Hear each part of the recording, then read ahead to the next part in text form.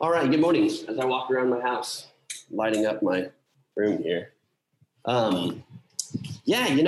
kind of had a little bit of a change of plans today in terms of our topics. We are going to start our new sermon series this semester, but we'll hold off on that for a couple weeks. Every start of the semester, we do really kind of 2 talks on mission and vision, and just to try to remind you of who we are as a family of churches, who we are specifically in Denton.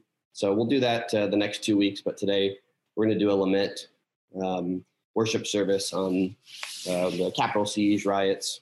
And so we'll lead you and guide you through that. I do have one more announcement, though, and that is that some of you know this, some of you don't. I'm not so great sometimes at remembering to communicate these things. But Josh Robinson has come on staff with us now and is, basically full-time, part-time, which is what all of us do, bivocational ministers. And so that's really, really exciting. We've been trying to convince Josh to come on staff for a long time. For those of you who don't know Josh leads a lot of our operations stuff in addition to mentoring people and things like that. So Josh, maybe you can wave your hands. People who don't know you. He talks a lot through these, keeps us going on the technology. We wouldn't have been able to do Zoom without him this year. Maybe we could have with Ryan, but Ryan's just so hard to work with. He's just so opinionated. Anyway, so that's really exciting. With that, though, we will have some additional budget needs this semester. And so we'll be kind of laying that out for you the next 2 weeks in terms of sort of what we need. It's been a great year for us, even despite COVID. You guys have been very consistent in giving and thoughtful.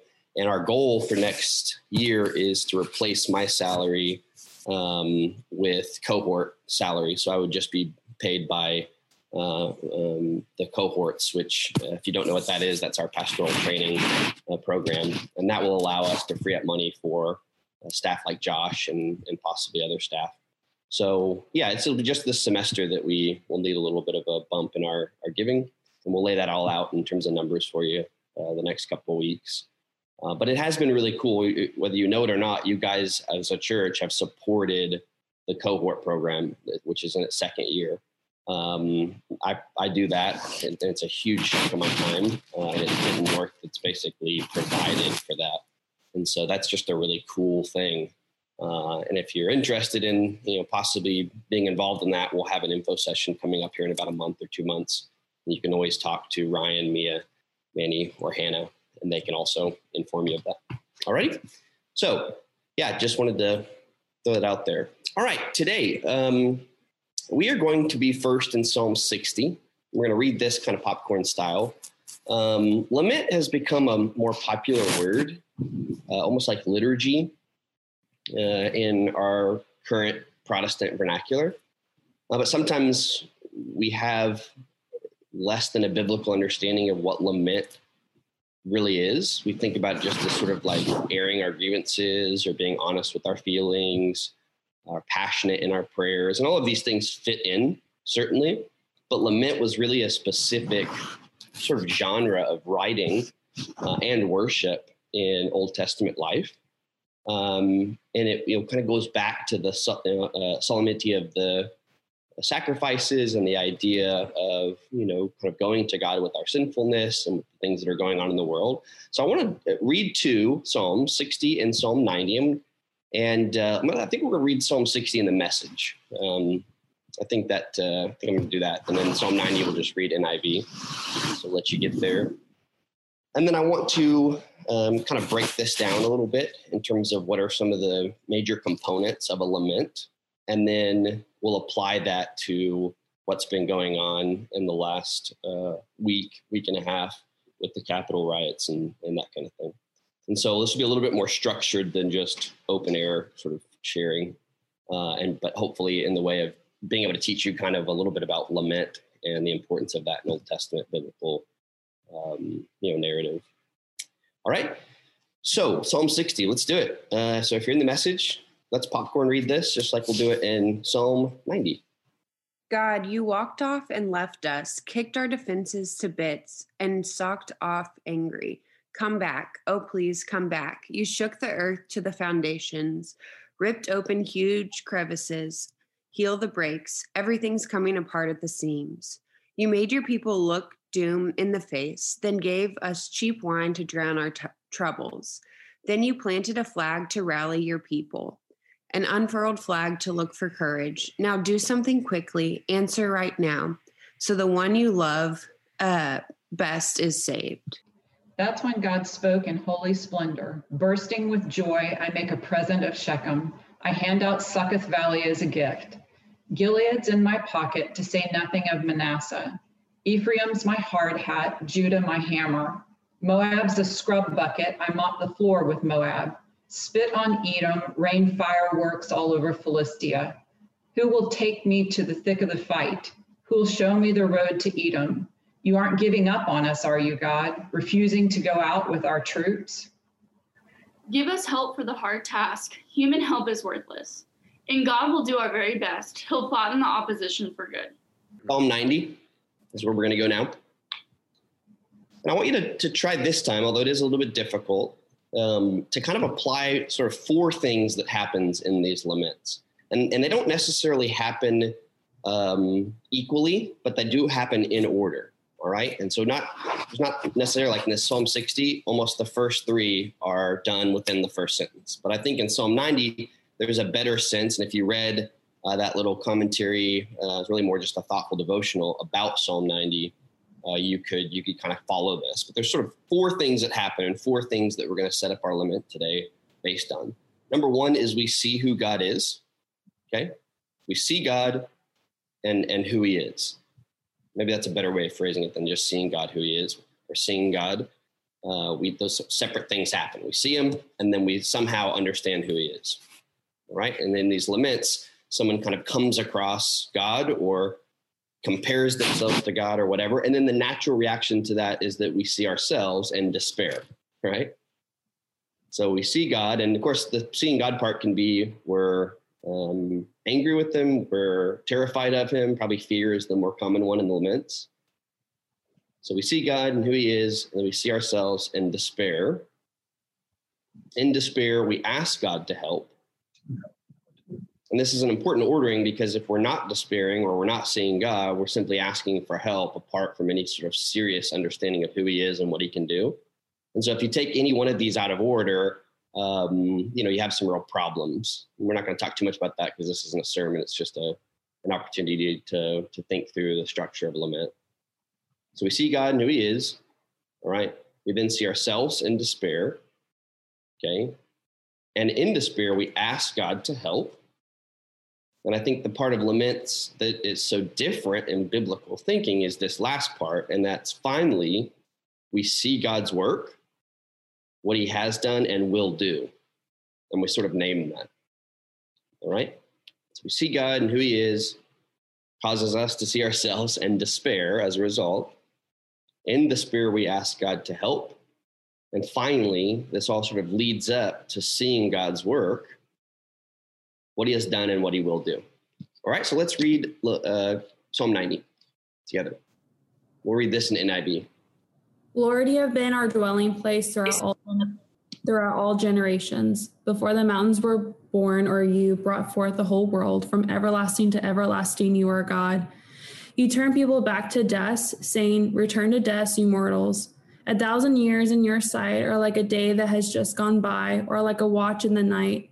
Yet you sweep the people away in the sleep of death. They are like new grass in the morning. In the morning it springs up new, but by evening it is dry and withered. We are consumed by your anger and terrified by your indignation.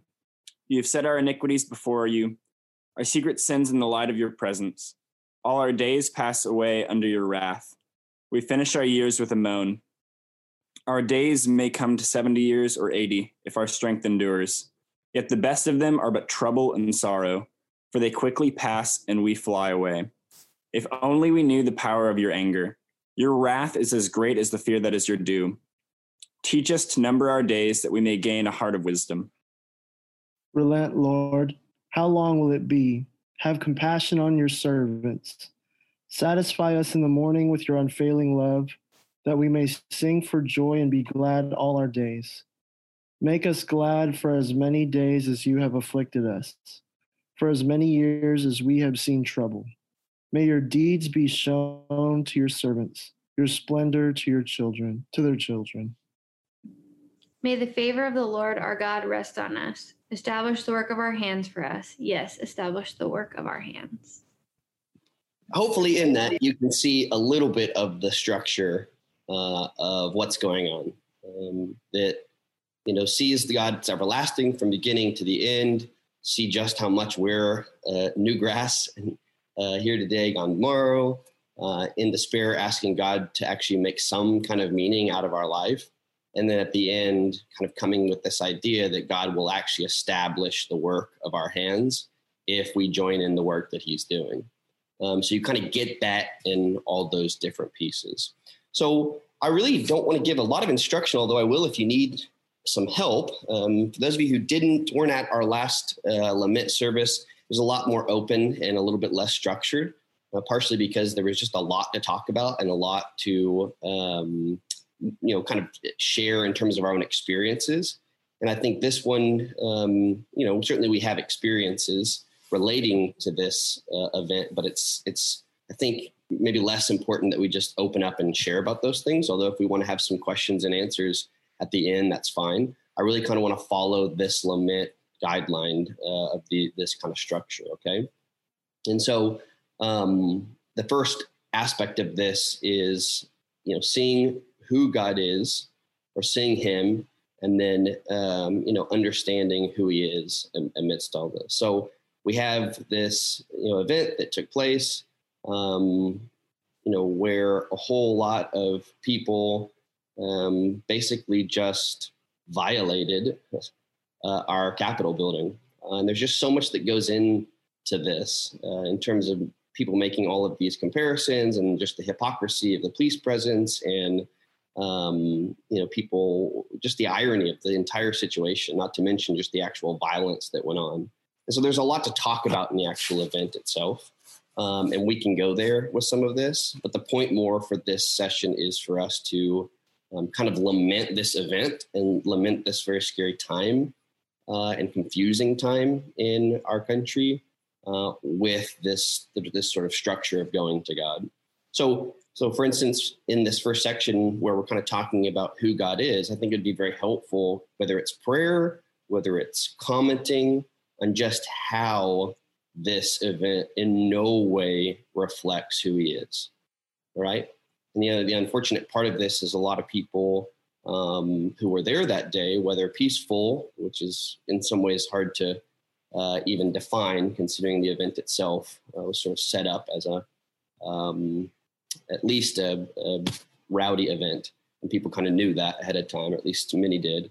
But being able to try to justify this based on God wanted us here or God wanted us to do things it's just sickening, right? It's very, very difficult to make sense of. So that's why I think it's important to start with this first step of, and this could be really anything. It's something you comment, a question. The focus though is on us recognizing who our God is. I know this is sort of open, guys, and strange for us because we don't do a lot of this, but it's got to lean into it and try our best to follow this lament. I think it's an important day to do that. And while I had my sermon already prepped and planned, and it would have been much easier for me to just go ahead with it, a couple different people talked to me about doing this, and so I did it. You guys understand the first prompt? I have one question about it. Okay. When you were explaining it, you said that often seeing God entails like fear or anger or being terrified, that kind of stuff. Could you explain? Like, that doesn't seem to be natural to who he is because of something in us or something in our situation. Could you clarify how that ties in? I think just that's the reaction of a lot of these laments, is that people have, they're terrified, even in just Psalm 90, of God's wrath. It's constant, that God is indignant of the things that are going on, and they're kind of terrified of that indignation. Often they will even portray them as being the recipient of that indignation, when it's fairly clear as the psalm goes on that they're not the recipient of it. They're just receiving it along with all the people who truly deserve it. Because at some point in these Psalms, there's a sense that they're trying to actually do something about it. And there's a separation of people who aren't. Does that make sense? So even just talking about, I don't know, just our fears, but putting that in the context of what God's doing. I really don't want to try to give too much direction in this. We'll at least allow the Spirit to kind of guide and lead. And if people just really are having a tough time even responding, then I can give some more clarification, but I don't want to talk too much or overlead. Okay. It might be helpful. I'm picking up that we're not doing this in breakout groups. We're doing it all here together right now. Mm-hmm. Okay, cool. We could do it in breakout groups if you felt like it was more important, but the last element was really pretty healthy for us all to be together. I really enjoyed it. That sounds great. I just wanted to make sure that was clear because I wasn't sure. One thing I have thought consistently about ever since this all happened is it seems so weird to me that there are people carrying symbols of Jesus like crosses and things like that alongside symbols of just like inequality and racism and hatred, like the Confederate flag and Nazi flags and symbols like that. And I just think that is not reflective of God's character. I think he holds humans in equal esteem, right? It's not like one group is better than another group just because of the way they look or where they were born or whatever.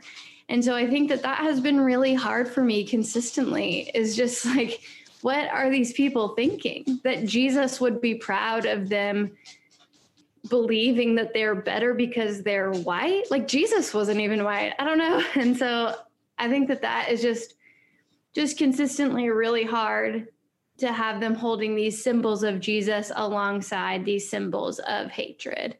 And that is not reflective of who God is and is in such stark contrast that I guess, I don't know if that completely answers the first prompt of seeing God and who he is, but I feel like that is in direct contrast to who he is. And it's just heartbreaking that people are, I don't know how we're reading the same message and they're coming away with, this is what God wants from me, versus me coming away with, I think this is heartbreaking to God. Something that I've thought about just with everything is seeing how like good God really is, again, like in comparison to what we have. And like for the longest time, I don't know if anybody else has like felt this, but it also just how like growing up, you always believe like, oh, America is so great. And just really seeing the ugliness of our country and just of humanity and compared to the beauty of God, and like seeing our country, which is called like the like land of the free and the Statue of Liberty, like her little tablet says that like our shores are open to all.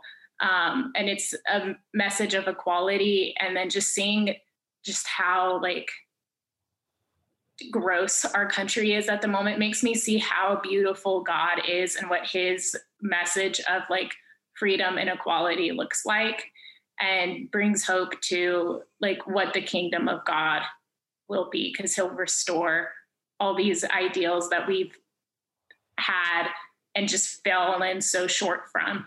And so.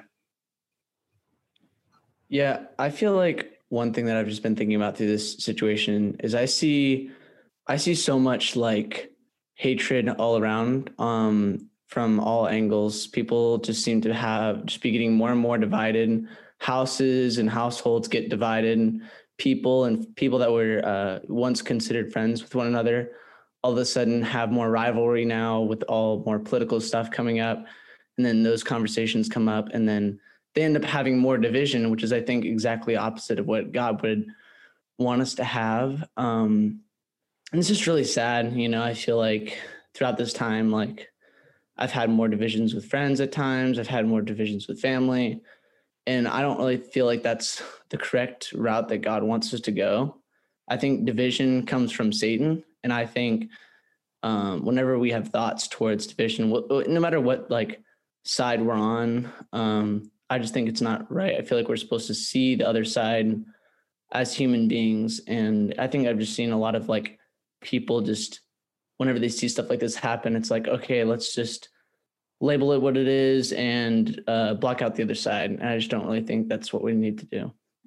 I've shared with my friends. Part of my morning routine or my morning prayer is to just give thanks to the Lord for who he is and his abundance in our lives. And one of the things that I just thank him for is that he is just. And that is, I think, a really hard thing for us to understand when you don't directly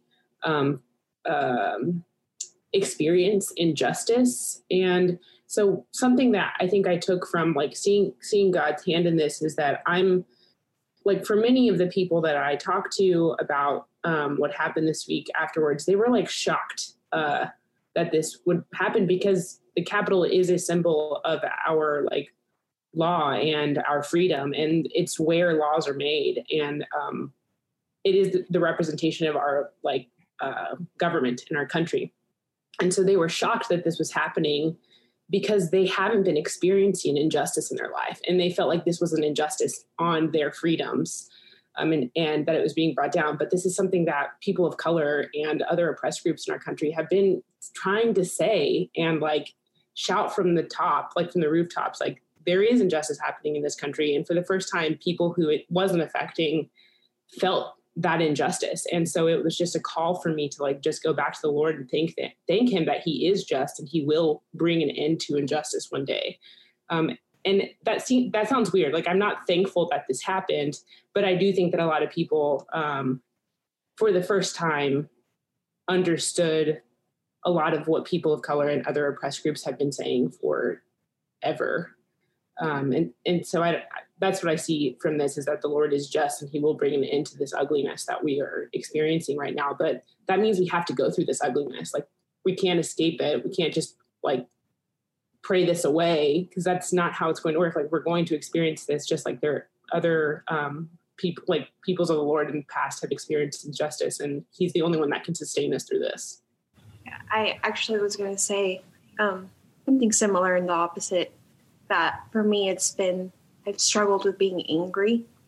This is what my whole life has been like, and other people's lives has been like, and people are just now realizing it, or just saying things like, this isn't who we are, and this isn't our country, and kind of really struggling with yes, this is who we are, and this is who our country is. And it's been really hard to not be continuously angry. And so the opposite of being thankful, I don't think I'm there yet. But thanks for sharing that, Rita. I think there is an absolute aspect of righteous anger that, like the scripture talks about, it's very hard for humans to grasp righteous anger and practice it. But I do believe that in this time, a part of responding and really trusting God is doing our best to fight unjust and misplaced anger with righteous anger. And that is just incredibly hard.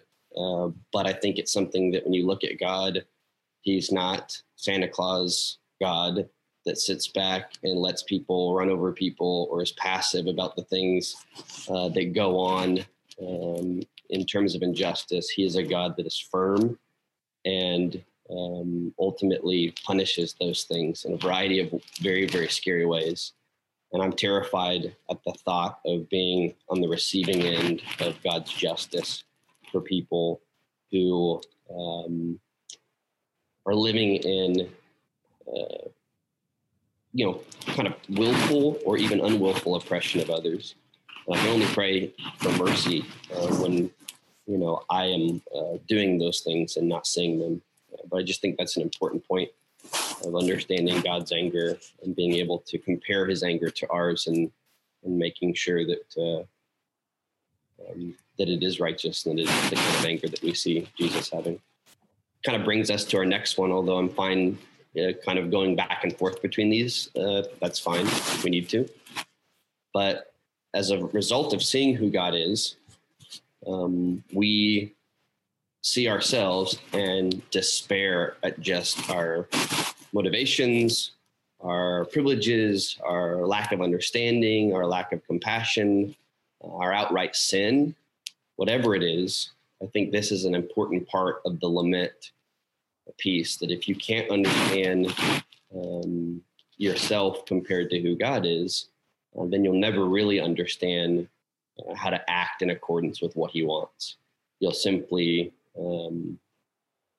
place a fake God on the throne and live in accordance with how your fake God has expressed his own character. And so, so this is a little bit harder, and not so much asking or expecting, we're confessing very specific and concrete sins, although if they apply to what we're talking about, that's certainly fine.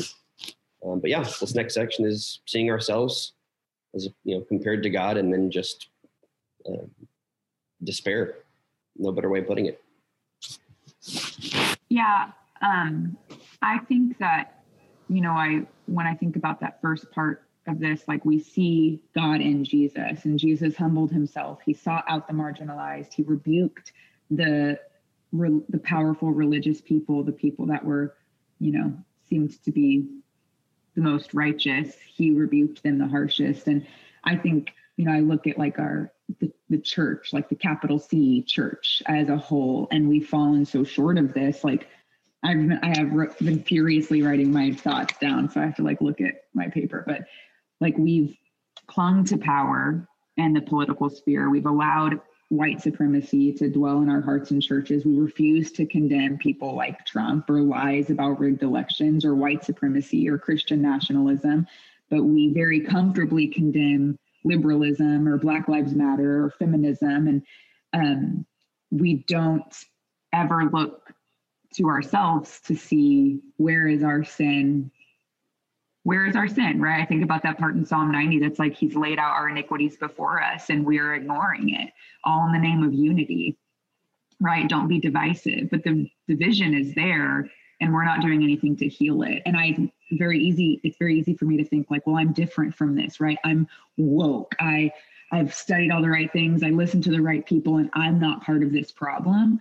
But in what universe could I not be? I was raised in this, right? A lot of us were raised in this. We are white. We were raised in white churches. We were raised in churches that elevated conservatism to be the closest thing to godliness. And how could I not have internalized some of this? And am I even willing to see that? Am I willing to see oh man, I am part of that problem? Or I think deep down, I believe that too. I just know not to say it. And to be open about that and willing to let God show me that is really scary. But I think I have to let it be obvious. I have to see it. We have to be willing to look at it as a collective, as a larger church, and as individuals to see man, that sin that I'm so disgusted by, that's my sin too. That's in my heart too. That was a really good way of putting that, Chelsea. I think I felt very similar this week as I've been reading all the different social media responses to it, all the different ways that we were critiquing the horrible things that they were doing, and especially the comparisons between how police responded from the protests in the summer to the invasion just then. And I think I've just been pretty frustrated with a demographic of people that I don't align myself with.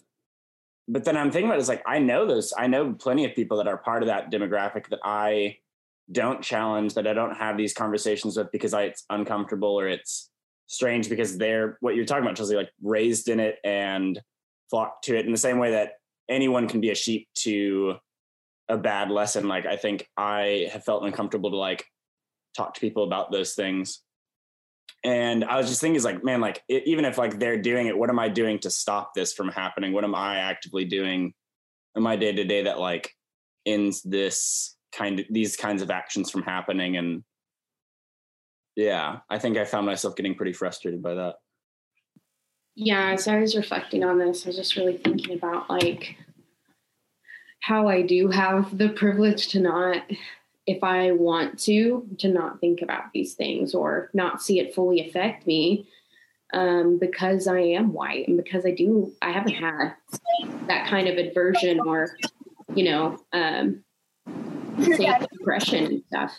And so, yeah, it's just really challenging. And I was reflecting on this and just hearing God say, like, yeah, it's okay to step into this discomfort and be uncomfortable for the Lord, because he wants us to, even if that means talking to people and hearing ideas we don't fully understand, or whatever it might look like, whatever it takes to love people and see them as God does. Because I think it's easy to avoid conflict. It's easy to avoid hard conversations, but that's not the life God wants us to lead.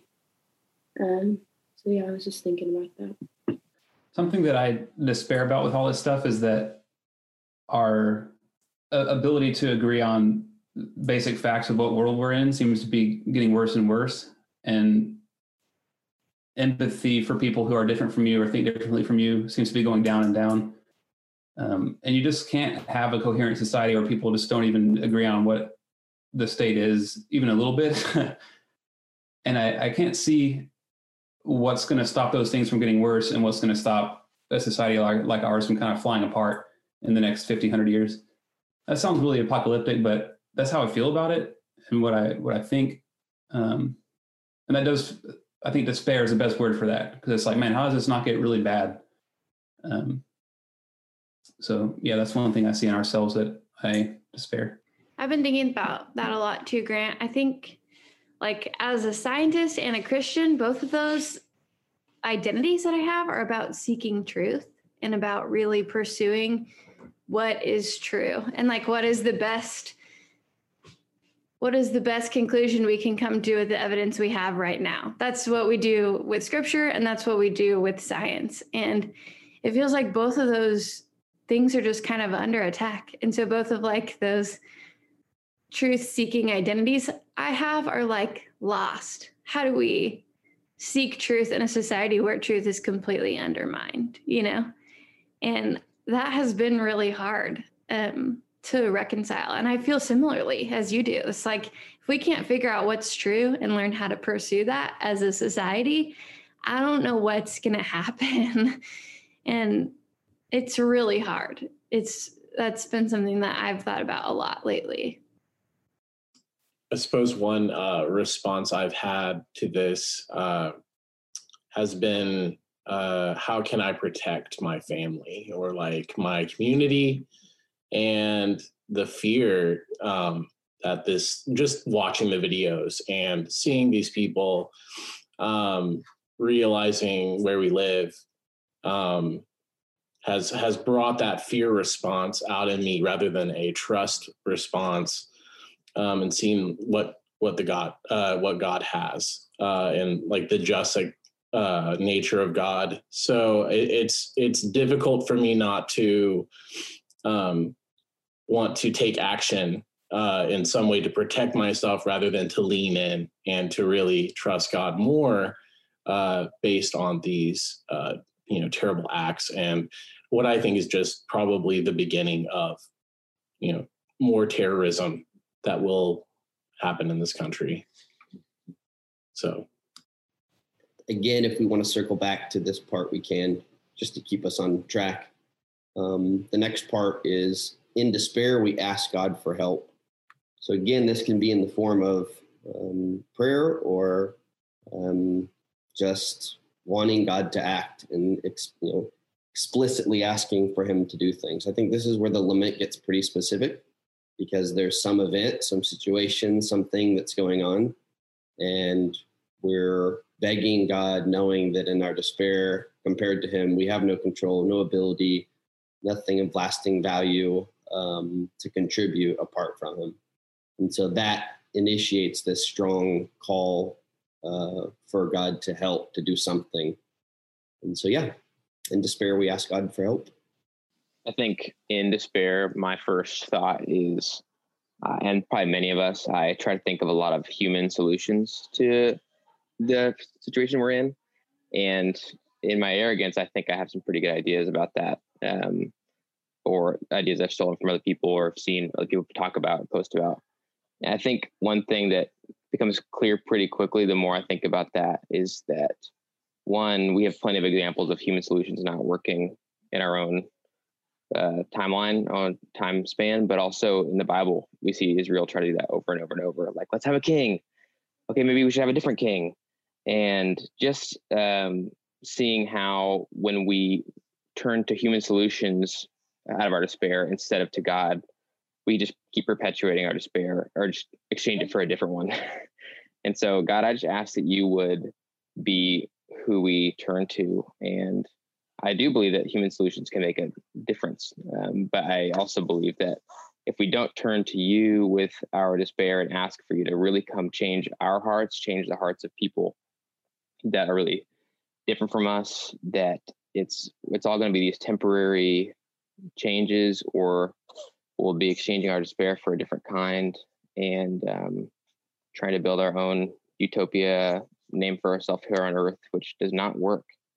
And so, God, I just ask that you would really just convict each of us in our own ways and help us just to turn toward you with our despair and just ask for your help. We are desperate for your help as individuals and as a country and as a church. We don't know what to do. We couldn't do the work of ruling a place or a world. No one can better than you. And so, God, we just ask that you would align our hopes and our ideas and our thoughts and our emotions with you. And we just, gosh, we need that so badly. We get ourselves into trouble so fast without you. God, we're desperate. Yeah, I would ask God that one thing I'm kind of despairing over is just, I think some people mentioned it earlier, but just how it seems like, whether people realize it or not, truth is becoming less and less relevant. Just like literal, just rational facts and the ways of proving things. Like, I talked to my mom about the whole thing, and it was like, yeah, it's crazy. And she was like, yeah, it was probably, I've heard it was like Antifa and all this stuff. And it's like, based on like what? It's like the facts are like right before you, and it's like so obvious, but people are so many people are choosing to believe in conspiracy theories based on their own opinions and based off of what social media is telling them and what the algorithm of Facebook and Instagram is wanting them to see. And it's just really heartbreaking, rather than people believing what's so true. And it seems like people are thinking there's like this underlying meaning to things, and this kind of like conspiracy theory to everything we do.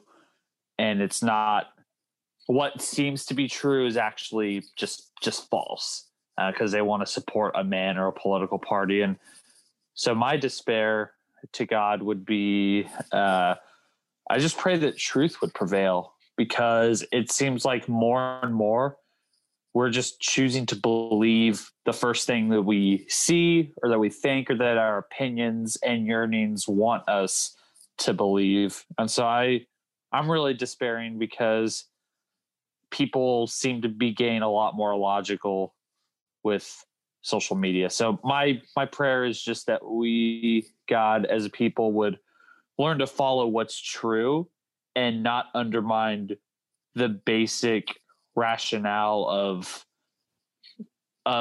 not even capital T truth, but just what is so obviously before our eyes.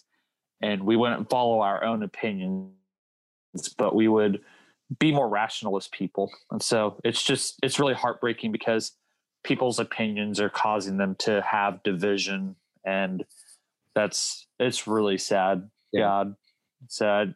I hate that. So I think what I really am asking God for, and I feel like this has really been like on my spirit, on my heart, whatever, for like close to a year now. It's just this really asking God to bring us low, bring the church low, to show our culture the truth about who he is. I think asking God to help us stop putting our faith in laws and politicians to protect us and to protect our standing in the culture, to protect us from being persecuted.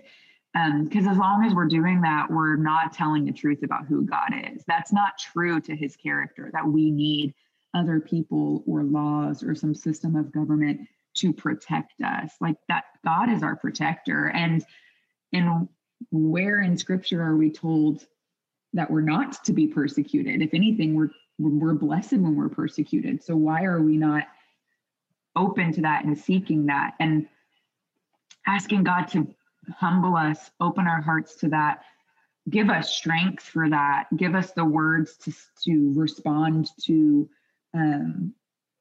that persecution that's going to come from our culture. I think we're seeing it more and more that our culture is calling out the church for like being hypocritical, and we're so afraid of that persecution coming from us losing our religious freedom. But the persecution that we deserve is going to come from people calling Christians out for doing things like they did on Wednesday in the name of God. Like that's the bringing low that's going to happen if we don't stop doing those things, I guess. And I don't know if that makes very much sense, but just this asking God, like, prepare me for that, prepare us for that, and do that. Like, if this is what is needed for our culture to see the truth about who you are, you do not exert power over people. That's not in his nature. Then do that through us. Bring us low to tell the truth about who you are to our culture. I think really for me, my big wish this next couple of years, it seems kind of like a real big one, but is that God would just wipe away the chaff from some of these organizations that have long been defined by some of their minority positions just because those people are most vocal. I really would love to see the Republican Party be much stronger through this next 2 or 3 years as they separate and distance themselves from the extremists. And, the same thing for Christians and the same thing for, Democrats, that somehow in this next term, people will be brought more together, and those people who are on the fringes will be more marginalized, which I think is scary because sometimes that means violence. But I hope that it's just more clear. It doesn't become less clear who those people are, but more clear. And then I think the other thing is just that we'll be willing to have conversations with people who are influenced by those fringe groups and not outright turn them down or laugh at them or basically treat them as it is easy to treat differing opinions on a social media context. I have had a lot of conversations these last few weeks with conservatives who believe that the election was fraudulent. And rather than starting off from a point of, here are all the things that people are saying, my first statement is, I have not researched this maybe to the degree I could, so let's talk about why you think this. And rather than just outset, just trying to find something, again, that, conflict is okay. Divisiveness, is not. And so, just that we would be able to have conversations that seem below us or, and then know in having wisdom in the time to really stand firm and say what needs to be said versus really listen. My thoughts, I'm just going to read them. Lord, I am angry. I have no love in my heart for these people. I am at my wit's end. Rage rises, and my breath gives way to screams of pain I didn't know I had. Lord, why do you let your children live in this pain? My pain only a fraction of those around me. I crumble under the weight of the collective screams of suffering. Lord, can you hear us? Please help. Push me to do the work that you have for me. Help me to love the people who persecute those around me. Humble me and show me how to be your voice, and remind me of your love, that you love even these people's eyes. Lord, help our nation, help our country, and bring justice. We're going to end here in about 10 minutes, but this last part can, kind of pairs well with the, asking God to help, but it's in all of this, understanding who God is, who we are in despair, and then asking out of our despair for God to work. We then kind of end with, and this is, again, I think what makes biblical lament so different and so interesting, is that they end with a sense of hopefulness based either on what God has done or what we expect him to do. And so, yeah, it's just important. It's bringing kind of peace and meaning out of the chaos rather than just, as the Psalm 90 talks about, living from one chaotic moment to the next, meaninglessly exhausting ourselves.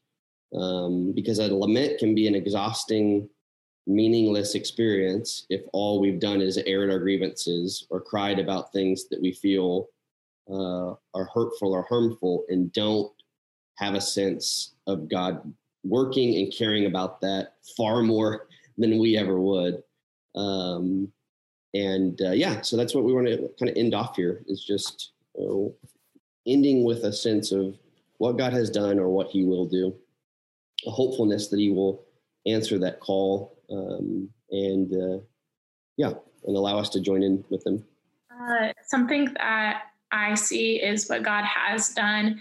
I think a lot of the civil rights movement and how I believe God was involved in that and bringing a lot of justice to oppressed people. And I think that we're again going through a time in which just the most ugly of our world is being confronted. And I'm afraid of how that will, is like, in order to take out the grossness, like it's gonna hurt. And I'm afraid of that pain. And I pray that God would help me to endure that pain and help me to be part of that healing. And that's a lot, but at the same time, I'm excited for a world where things like white supremacy don't exist. And I look forward to when God says in Revelation, just the beauty of the new heaven and of the multitude of people from every race and nation just together singing glories to God, and God's promise that he's here helping us bring that kingdom now. And that's what gives, I've seen God throughout the past, bring justice to his people. I think he's doing that now, and he's told us that he will. And so that's where I'm trying to put my hope in amidst a lot of my fear of what that would look like. Because like you said, Brad, I don't want to be on the receiving end of God's justice, because it's not going to be pretty for so many. And I just pray that God helps me to endure that, and that he would reveal my sin, that we can confront them there. So something that some good, I think that I've had the opportunity to notice that God's been working in, and I think is really cool to see in my circle of friends, in my family, and even in our community, is the stirring up of self-reflection that God has started, that process, that really ugly, painstaking process of examining your actions and your thoughts. And I've seen him begin and continue that work in so many people, including myself. And it's really it feels like a kind of tug of war between self-protection and then submission to the Spirit. But I just think that's really cool that I've been able to witness, and we've been able to encourage each other through that process, because it can feel really lonely and really world shaking if some of your beliefs have been changed. So I think that like it's been cool to observe that good work that God's started, and I think continuing to bring about. And so I just pray that we continue to submit to God, changing our hearts, even though it's painful and hard work, but so necessary. Because I think, what Chelsea was talking about, like we've internalized so much, and how could we not be contributing to the culture that we've like been steeped in? And so, it's pretty neat to have seen. Excited to see it continue. Good. I was just going to say, I think that God's been laying this psalm on my heart pretty much the whole time we've been talking, so I'm just going to read it. Psalm 34. I will bless the Lord at all times. His praise will always be on my lips. I will boast in the Lord. The humble will hear and be glad. Proclaim the Lord's greatness with me. Let us exalt his name together. I sought the Lord, and he answered me. He rescued me from all my fears. Those who looked at him are radiant with joy. Their faces will never be ashamed. This poor man cried, and the Lord heard him and saved him from all his troubles. The angel of the Lord encamps around those who fear him and rescues them. Taste and see that the Lord is good. How happy is the person who takes refuge in him. You who are his holy ones, fear the Lord. For those who look to him lack nothing. Young lions lack food and go hungry, but those who seek the Lord will not lack anything good. Come, children, listen to me. I will teach you the fear of the Lord. Who is someone who desires life, loving a long life to enjoy what is good? What is good? Keep your tongue from evil and your lips from deceitful speech. Turn away from evil and do what is good. Seek peace and pursue it. The eyes of the Lord are on the righteous, and his ears are open to their cry for help. The face of the Lord is set against those who do what is evil, to remove all memory of them from the earth. The righteous cry out, and the Lord hears and rescues them from all their troubles. The Lord is near to the brokenhearted. He saves those who are crushed in spirit. One who is righteous has many adversities, but the Lord rescues him from them all. He protects all his bones, not one of them is broken. Evil brings death to the wicked, and those who hate the righteous will be punished. The Lord redeems the life of his servant, and all those who take refuge in him will not be punished. So God, we just ask that you just give us hope in this time, that we will continue to bless you at all times, no matter what it looks like and how crazy it is. I just pray that you be Jesus in us, and that we can be close to the brokenhearted along with those who are suffering. And we just thank you that you're good, and we know that we can trust you, and that you are with the righteous, and your ending will prevail. Yeah, I think something that I really am thankful for God doing is, I think that there are conversations being had like on a cultural level that weren't being had like 10 or 15 years ago. Like I think particularly about like Black Lives Matter and all of the just confrontation we've had as white people to our own privileges. Either I was just stupid when I was 15, or, which is probably true, or more conversations are actually happening than they were before. And I think that's really good. And I think also about even just since Wednesday, I've read and seen so many like articles and just think pieces condemning the church for its role in some of what's been going on politically. And I think that that's really good too. I feel like it reminds me of like, even the rocks will cry out to worship God. Like God is kind of saying, if you're not going to tell the truth, then I'll use other people to do it. And just kind of humbling us, like I said, as a larger entity.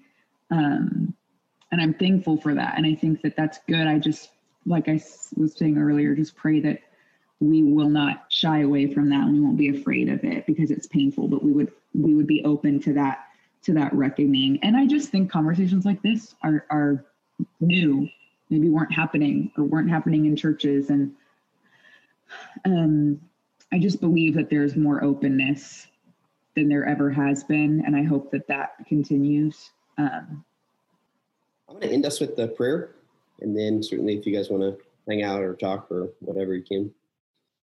Lord God, you are an awesome, righteous, and just God. I feel so bad for the people who don't know what's coming their way, don't know about your wrath and indignation and your desire to do away with oppressors, and please change their hearts. Let the words that they speak about you be true. Help them to remove the false prophets from their circles and hear a word from you for once. God, we are all that way at the core, liars, believers of Satan's schemes and just our own selfishness. We aren't good, not fully. The goodness that we have is the image that you've put in us. Please help us to speak truth individually as communities of faith to our nation right now. But to never hold out hope that our country is our salvation. Knowing that you, God, are our home, our dwelling place, have been from generation to generation for all humans who responded to your call. Lord, we know you'll work, whether in suffering and pain or persecution or in the joy of watching things change. Whatever it is that you do will last, and we want to be a part of that. Come pain or promise, prosperity, whatever it is, Lord, we know that only you will accomplish what you set out to accomplish, and we love you. Amen.